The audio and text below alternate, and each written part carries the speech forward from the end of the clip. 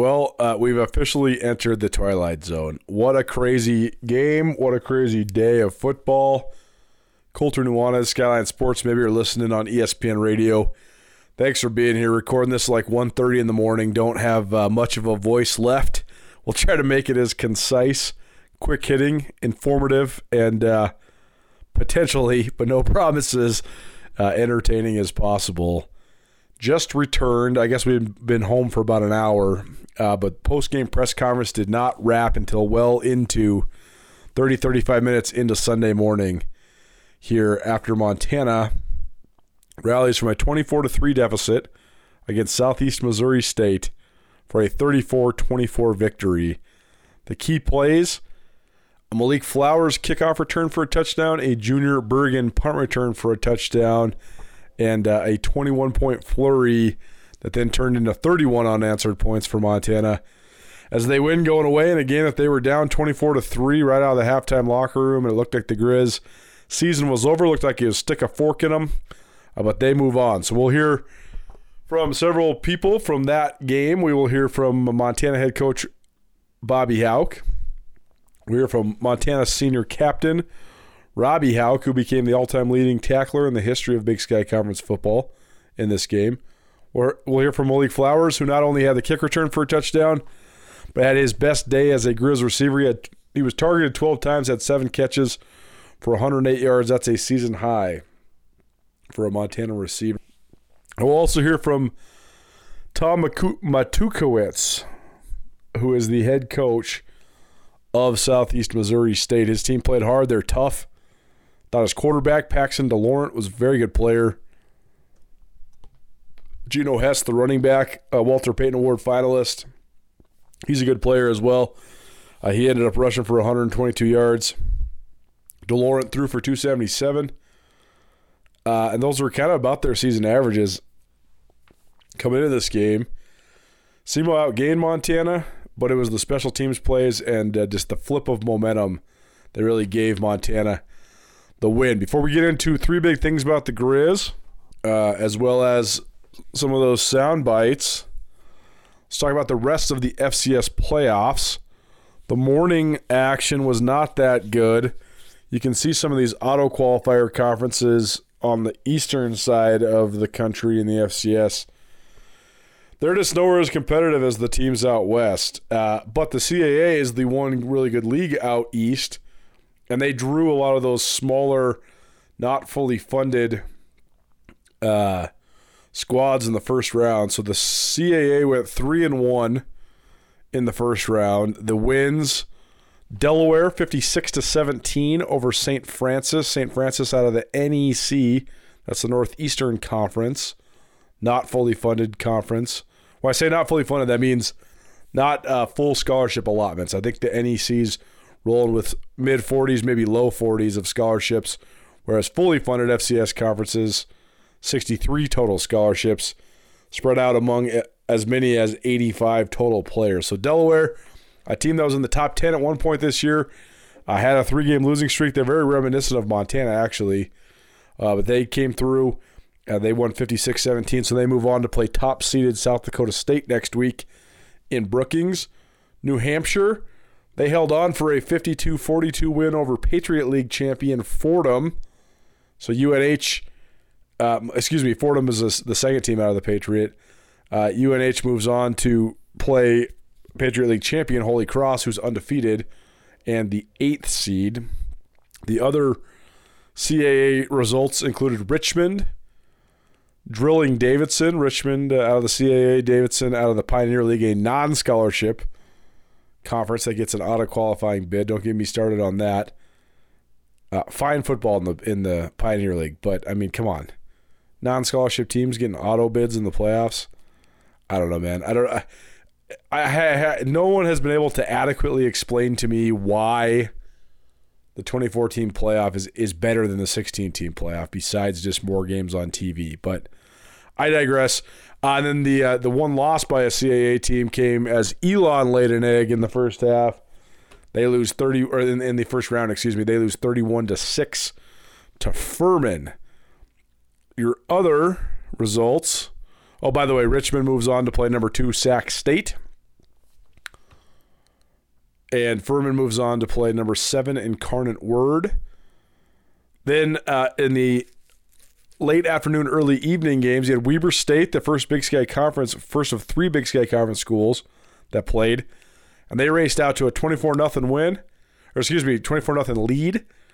And then they were up 38-17 over North Dakota. And North Dakota chipped away, scored a couple touchdowns. They're down 38-31 late in the fourth quarter.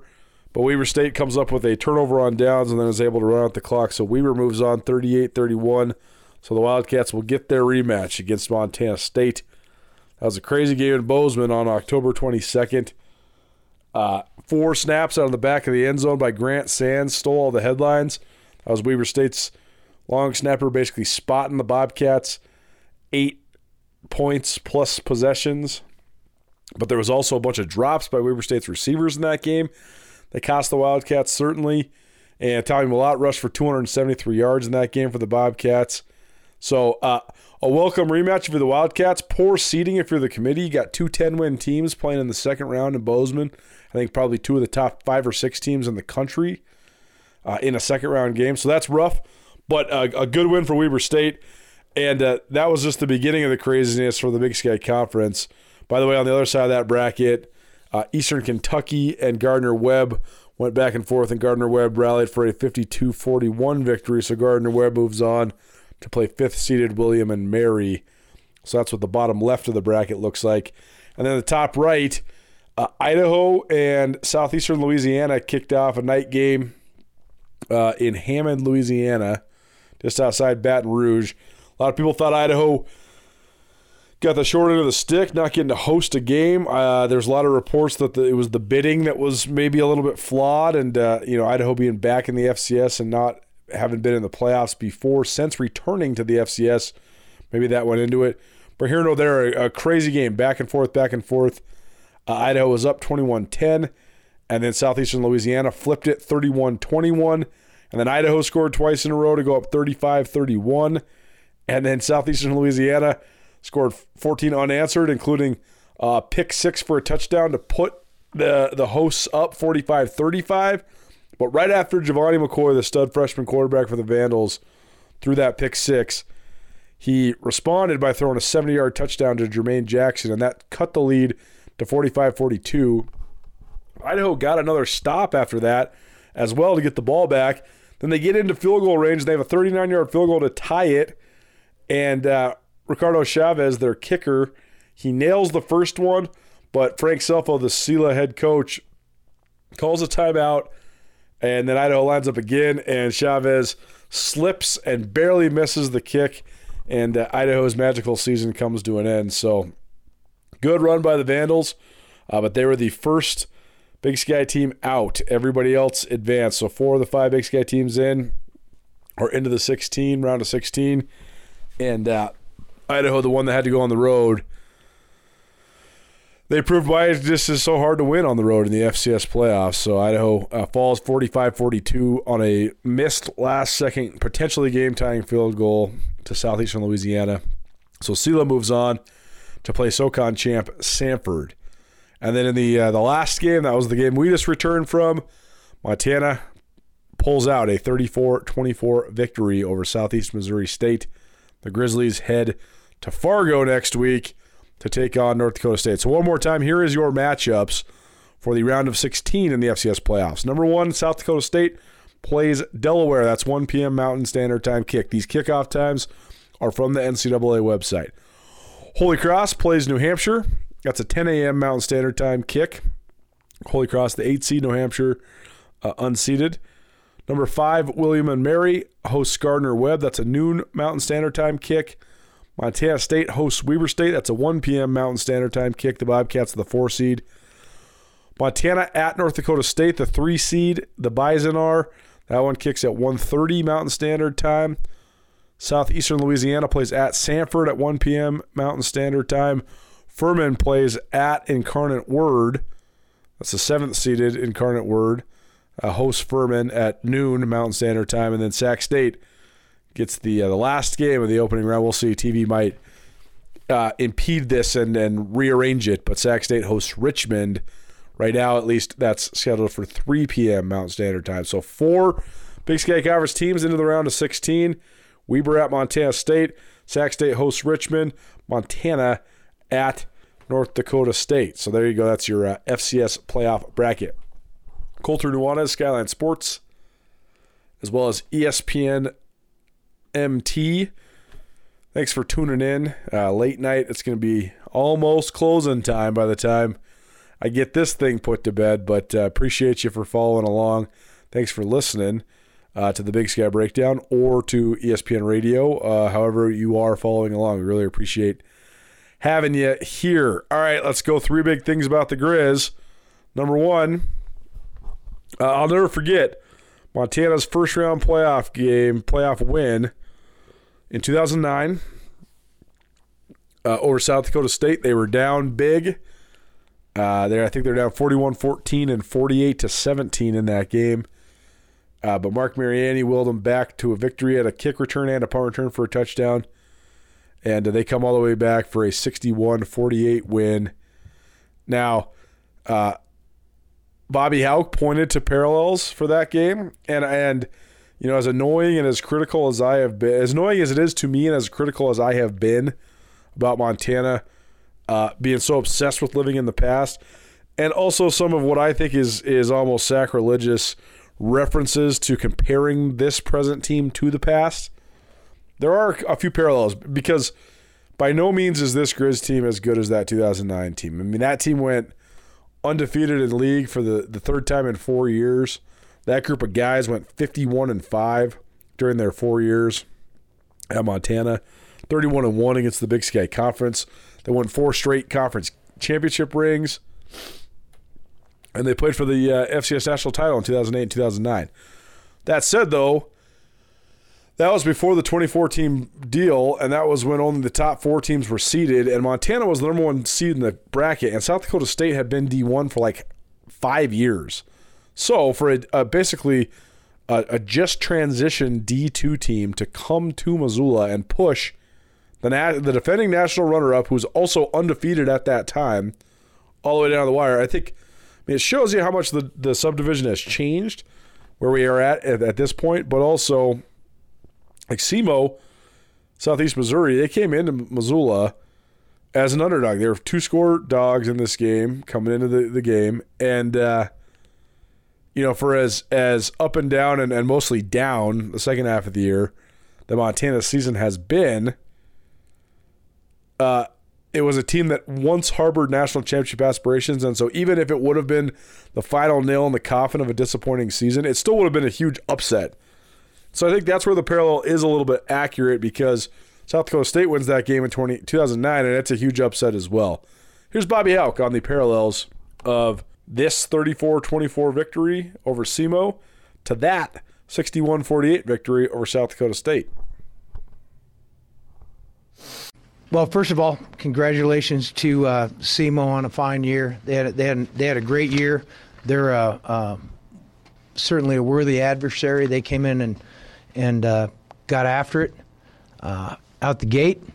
And then also congratulations to our team on a really fine comeback effort, a lot of fight, heck of a job. And then these guys up here, congratulations to Lucas on fighting back from what was a pretty inauspicious start to playing great, to Malik for being an NCAA record holder and sparking us to this comeback win, and then to Robbie as the greatest tackler in the history of the Big Sky Conference. So, heck of a night for the Montana Grizzlies. Coach, what was the message at halftime? We need to settle down. What do we have that we like? We got to execute better.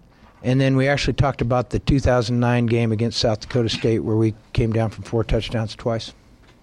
Came back from being down 4 touchdowns twice. How reminiscent was this game to that game, do you think?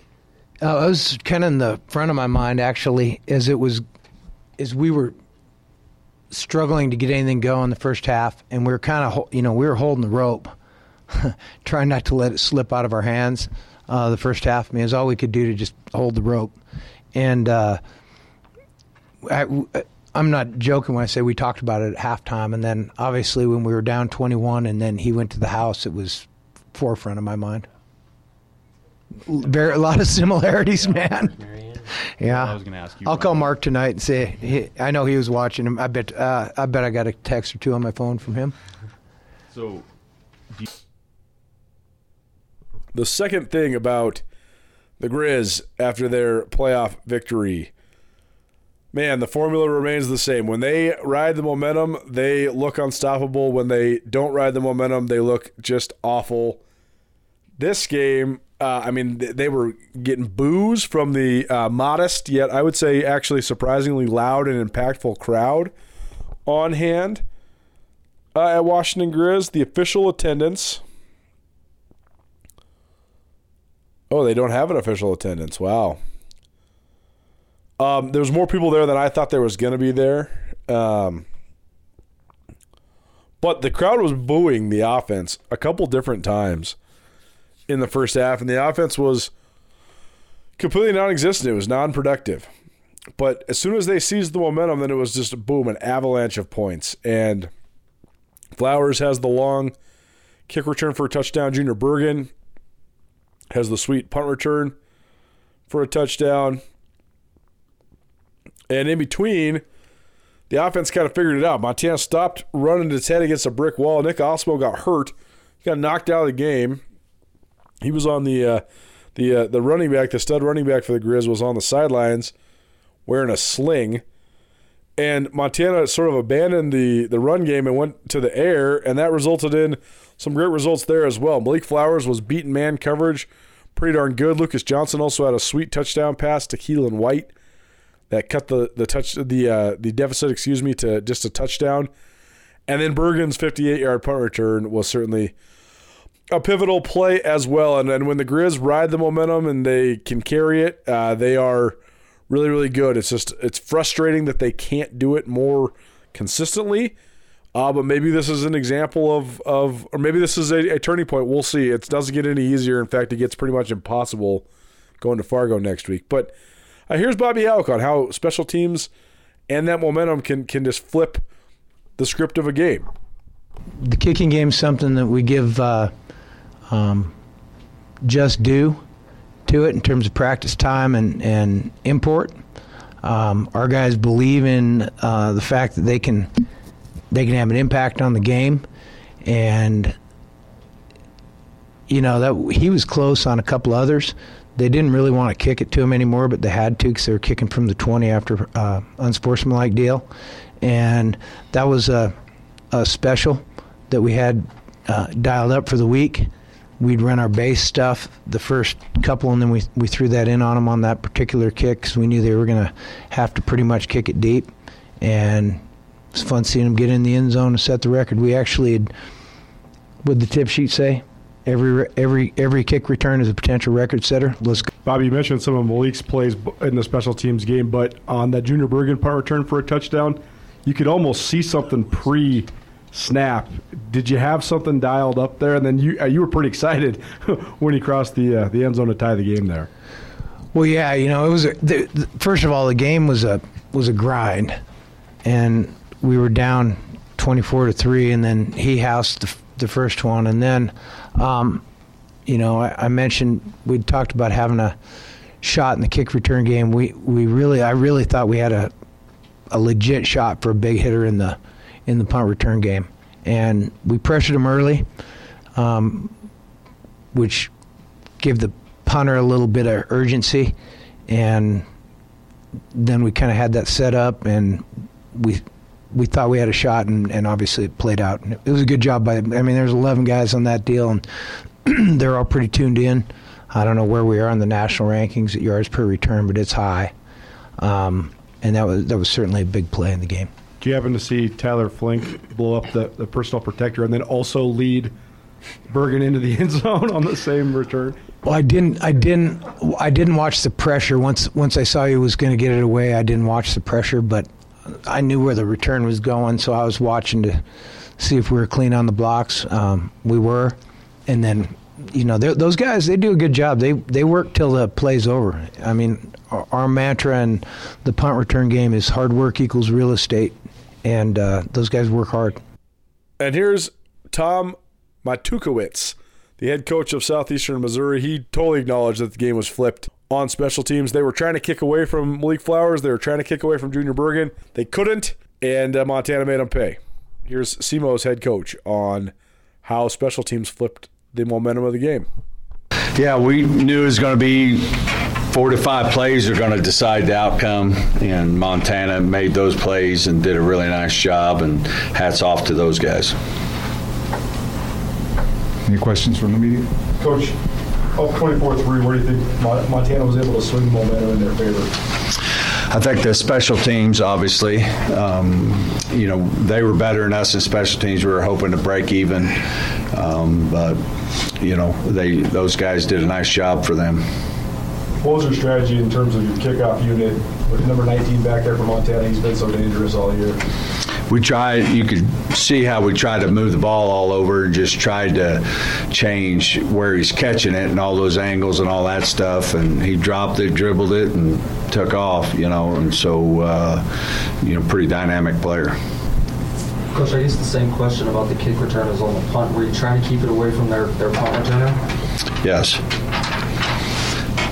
Towards the end, we did a little bit better job, but mishit the ball a couple times.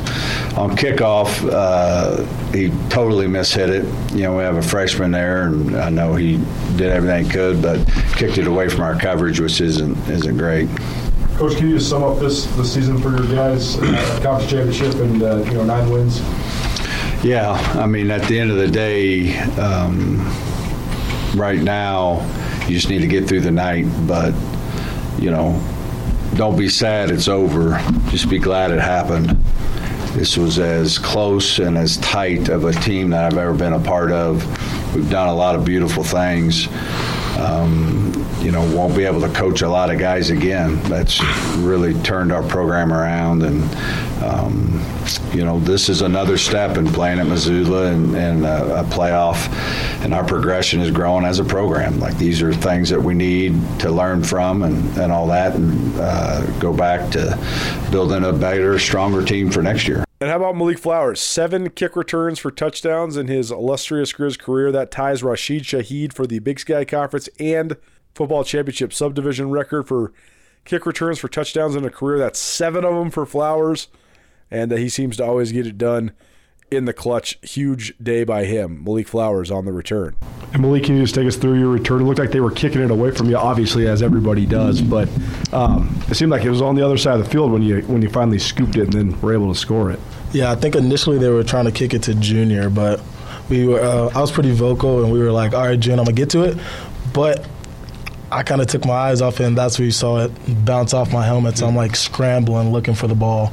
But, the guys kept up the assignment, stayed on blocks. So when I was able to get the ball, found a seam, and then just let my feet do the rest. They did a great job up front. That's what allowed me to find a seam and get open. So it's always nice scoring. The guys up front do a great job. We were fired up about it all week. So.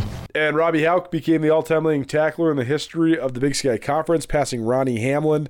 His record-tying tackle came on a 4th and 5, which was a pivotal play in the game. And, for as bad as the Griz looked in the first half, I thought that their seniors really rose up and showed that they did not want to be done playing. Patrick O'Connell got hurt again. It looked like that high ankle sprain flared up again, but he was able to come back and wreak some havoc there in the second half. He actually looked great in the second half. And Robbie Hauk made a couple of huge plays, ended up with 15 tackles, and they were able to stifle SEMO's offense just enough. Here is Robbie Hauk on special teams momentum and not wanting to lose. When you're able to make a play on special teams, and 2 on special teams, that's incredible. And that obviously helps us. Everybody feeds off that, offense and defense. It kind of just ties back to what we talked about at halftime, just being confident in our game plan and executing our job and being able to just go out and make plays, and we were able to do that after those big plays, and it was a lot of fun. So I don't know how old you were, but what memories do you have of that game, do you think?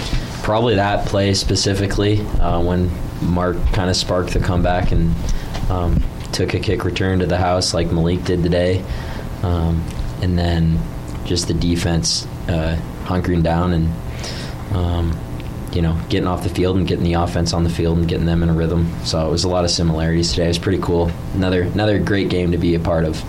Touchdown or whatever. Was there ever like the thought of like, we can't end the season, like this, like especially as a senior, like do any of those thoughts cross your head in the game, and like how much like desperation did you want to have just to come back?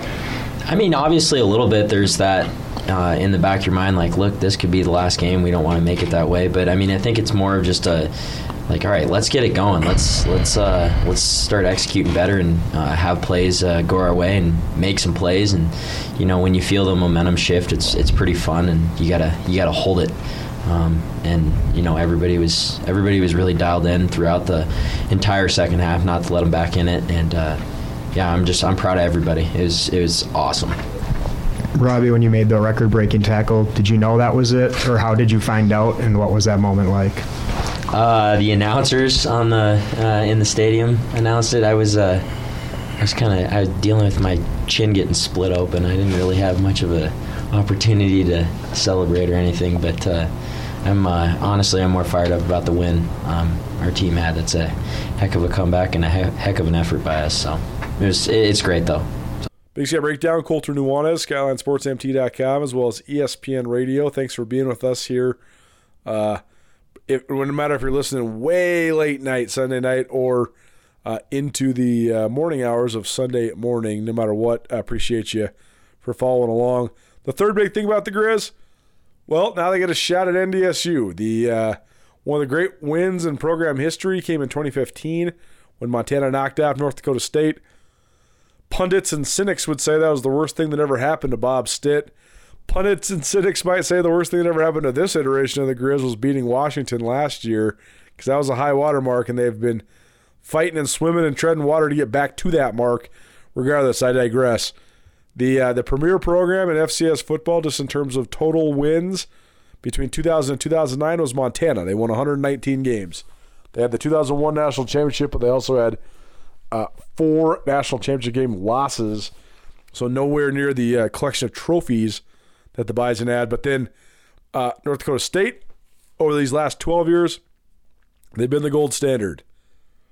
They have won 9 out of the last 11 national championships if you count the spring season, and they've been to the team to beat year in and year out. They are the 3 seed this year, which if it tells you about their tradition in recent years, people think they're down this year because they went 9-2 with a loss to a Pac-12 team and the number 1 seed in the bracket. So that's a down year at NDSU, and people think they're vulnerable. I disagree. It'll be interesting to see how Montana matches up. I think it's an incredibly difficult Goliath facing the Grizzlies in Fargo on Saturday. But here's Bobby Houck on his initial thoughts on the Bison. Coach, you're headed to Fargo next week to play a powerhouse program there. Do you have any initial thoughts on that game? Well, I'm excited about it. First of all, we've talked. We know their staff a little bit and have high regard for. I know the last 3 head coaches are pretty good buddies, including Coach Entz, and really have a high regard for them. They're the gold standard, and there's no other way to put it. With what's gone on the last 10 years there. But, we've been talking. We've been on a collision course towards this game. We were wondering when we were going to get a chance to play. Figured we would at some point, and happens to be next weekend. There you go, 3 big things about the Grizzlies, plus a roundup of all of the FCS playoff bracket. Thanks for being with us here on SkylineSportsMT.com or on ESPN Radio. I am Colter Nuanez. We'll be back with full reactions and analysis of everything that went down over the weekend on Monday on the Montana Football Hour from 4 to 5 p.m. The first hour of your week on Nuanez Now, my daily radio show on ESPN Radio, SWX Montana Television, and the ESPN MT app. Thanks for being with us. And if you're listening late night, go get some sleep. That's what I'm going to do. In the meantime, thanks for being here, and we'll see you soon.